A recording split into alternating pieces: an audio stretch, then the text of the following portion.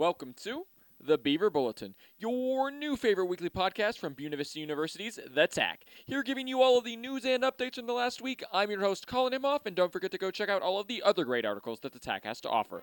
Let's see what's on the bulletin board for this week of March 21st, 2021. Today on the bulletin board, we've got a special story about BVU track and field athlete Max Murphy, Rutgers University requiring COVID vaccines for all students, and of course the event of the week, BVU baseball's weekend versus Simpson. All of that and more to come on this week's episode of the Beaver Bulletin. If you want to learn more about any of these stories, scroll on down to the description and you can go check out these articles for yourself. Now for our first story.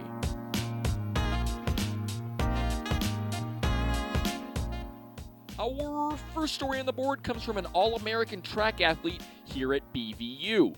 His name, Max Murphy, and his story, quite unique. The sophomore business and sports marketing major has faced a lot of adversity so far. Here is his story titled, A Need for Speed.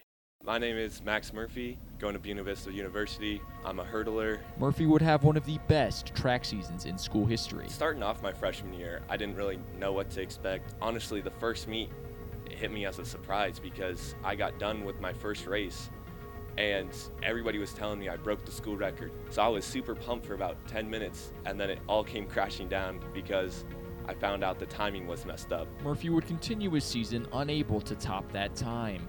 To be honest, the middle part of my season was very frustrating, but I just kept working hard and coming to practice every day with the mindset I got to get better. I wanted to be better, and I wanted to help the team when it came around to conference. At conference, Murphy would finish second in the 60-meter hurdles and fourth in the 200, but he would have one more chance to qualify for nationals. Once I crossed that finish line, I sprint to the timers table, and it said 8:17. It was just overwhelming. I gave Coach Slack a big old hug. It was amazing, and it's like a once-in-a-lifetime experience for sure. Murphy's time would be 15th in the nation and punch him his ticket to nationals. Unfortunately, due to COVID-19, the national meet was canceled. I went through all of this. I trained my butt off, and it just was all gone just in an instance. It was hard for me, It was tough. I can't even explain the emotions, I guess. Former Buena Vista University track coach Colt Slack had this to say about Murphy. I think Max, again, he'll be motivated, he'll work hard, and he'll do his best to be back on that stage and hopefully make some noise for himself and for BVU. So, great young student athlete, and he's got a really bright future ahead of him. Unfortunately for Murphy, things would only get worse. It was just a knee pain, and I didn't think anything of it. I was just getting checked out. So I go into my meeting with my doctor, and I'm not expecting anything. And he sits me down and goes, hey, we looked over your results again, and your ACL is torn off the bone. All these emotions ran in. We're like, am I going to be able to run track again? Am I going to be as fast when I get back? And I cried the night that I learned those results. It hit hard. Murphy would have an amazing recovery, but his knee problems would continue. My left knee was hurting a little bit, and I go down to the AT, hey, we think you have a torn meniscus. And at that moment, I was back at square one, it felt like. Even with his second knee surgery, Murphy still believes in himself. 2 major knee surgeries, actually. It's obviously going to slow a person down, but I feel like I can work hard enough, and I can get back to that level I was at. Murphy's roommate, Riley Flint, agreed. But I know he will work hard to get as close as he can to it, if not better. I know he's not one to let injuries or mental mistakes let him down and make it so he can't work hard or compete the next day. So I definitely think he's going to be, if not close, right, he will be there or even above to where he was before. Murphy still has big dreams. At my senior year, I want to be winning nationals for the 60 hurdles and 110 hurdles. To be continued.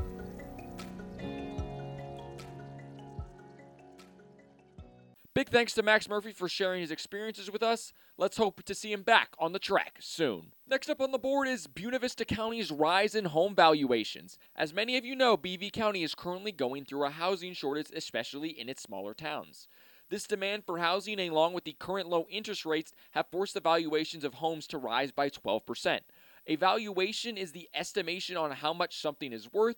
This makes homes in the county less affordable, as well as increases property tax. The property tax increase is not expected to reach the 12% that the valuation has increased. Kathy Crocker, state assessor, is predicting for Beaver County to reach Iowa's cap for the tax increase, which sits at 3%. According to the county's budget, the areas of Albert City and Marathon have seen 30% increases in valuation. Mayor of Marathon, Dana Snow, was surprised by the increase as the town has been on a downward trajectory. Besides Storm Lake, the county has very few homes even up for sale. Out of the 15 homes currently on the market, 11 of them are in Storm Lake. It is clear to see the Storm Lake valuations are currently on the rise as the prior year saw a 3.4% increase. The tight housing market in the county has only made it harder to address this housing shortage. Now to our third story on the board, with Iowa expanding its open enrollment in high schools. On Thursday, Iowa Governor Kim Reynolds proposed a major education bill. Only a portion of it would be passed by the Iowa House, with the biggest change being the expansion of open enrollment in high schools. House File 847 would do a lot for schools beyond open enrollment. It includes flexible student and school support programs, along with expanded tax benefits for teachers. The bill was passed 62-33, with many Democrats supporting this bill. This bill will now move to the Iowa Senate and is expected to be passed, as they previously passed education bills previously proposed by Governor Reynolds.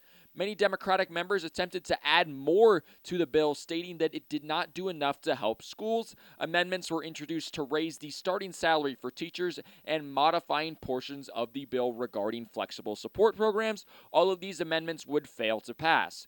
Along with expanding open enrollment, the bill also allows athletes to transfer high schools to compete quicker. The hope with this bill is to improve the public education system through some of its tax breaks. This includes more money being allocated to textbooks and teachers being able to deduct certain expenses on their state taxes. Moving to number 4 on the board, with Rutgers University announcing that it will require COVID vaccines for all students attending in-person classes in the fall. The Scarlet Knights are among the first universities in the U.S. to require the vaccination for students. This was announced by the leadership at Rutgers on Thursday afternoon. Rutgers will be updating its immunization requirements, and it will include the COVID-19 vaccine on that list. However, students are allowed to request an exemption from this, but only for medical or religious reasons. All students attending in-person classes will have to provide their COVID vaccination card before being allowed to attend class. Many students at Rutgers are in support of this to help the school return to normal. The next big question will be, is it legal to require the vaccine? According to a poll given to students at Rutgers, yes. Yes, it is. Similar to any other vaccine, colleges are allowed to require students to be vaccinated, one would think. Dorrit Rice, a professor of law at the University of California, feels that the argument could be made that the vaccine is still in an experimental phase and should not be mandated. With Rutgers being one of the first big schools to require the vaccine, we can only wait to see who will follow a similar path. Coming to our 5th story on the board, with President Joe Biden's new goal for COVID vaccinations. Biden has over doubled his original goal for COVID vaccination shots, now aiming for 200 million doses to be distributed in his first 100 days. Many thought this original goal of 100 million was a little ambitious, but public health officials announced that 100 million doses had been hit at Biden's 58th day in office. It is estimated that currently in the U.S., around 2.5 million vaccine doses are being distributed per day.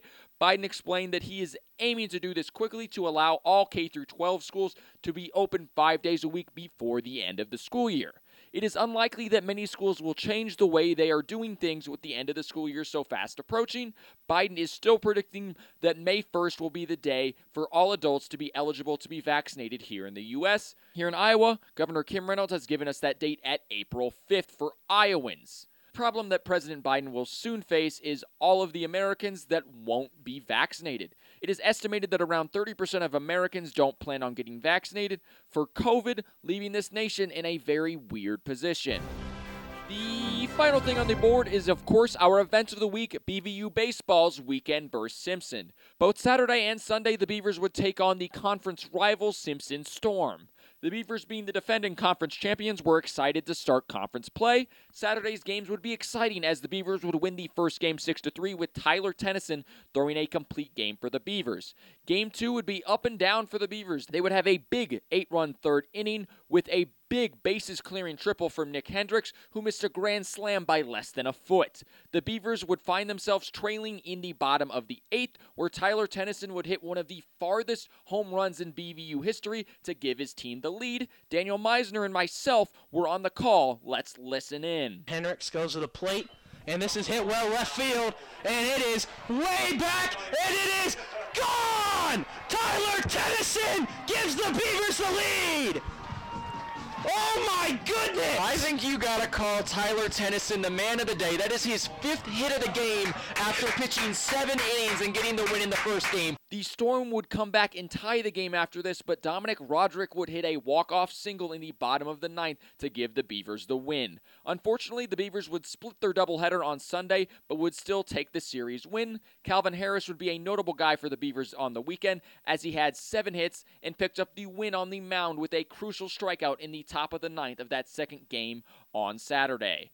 Overall, it was a great weekend for the Beaver baseball team. That's all on the bulletin board for this week, folks. Make sure to come back next week for more great stories and updates. Remember, if any story interested you and you would like to read more, links to all of the articles are in the description. Also, don't forget to go check out more great articles from the TAC. Thanks for listening to this week's episode of the Beaver Bulletin. I'm your host, Colin Imhoff, and I'll see you all next week.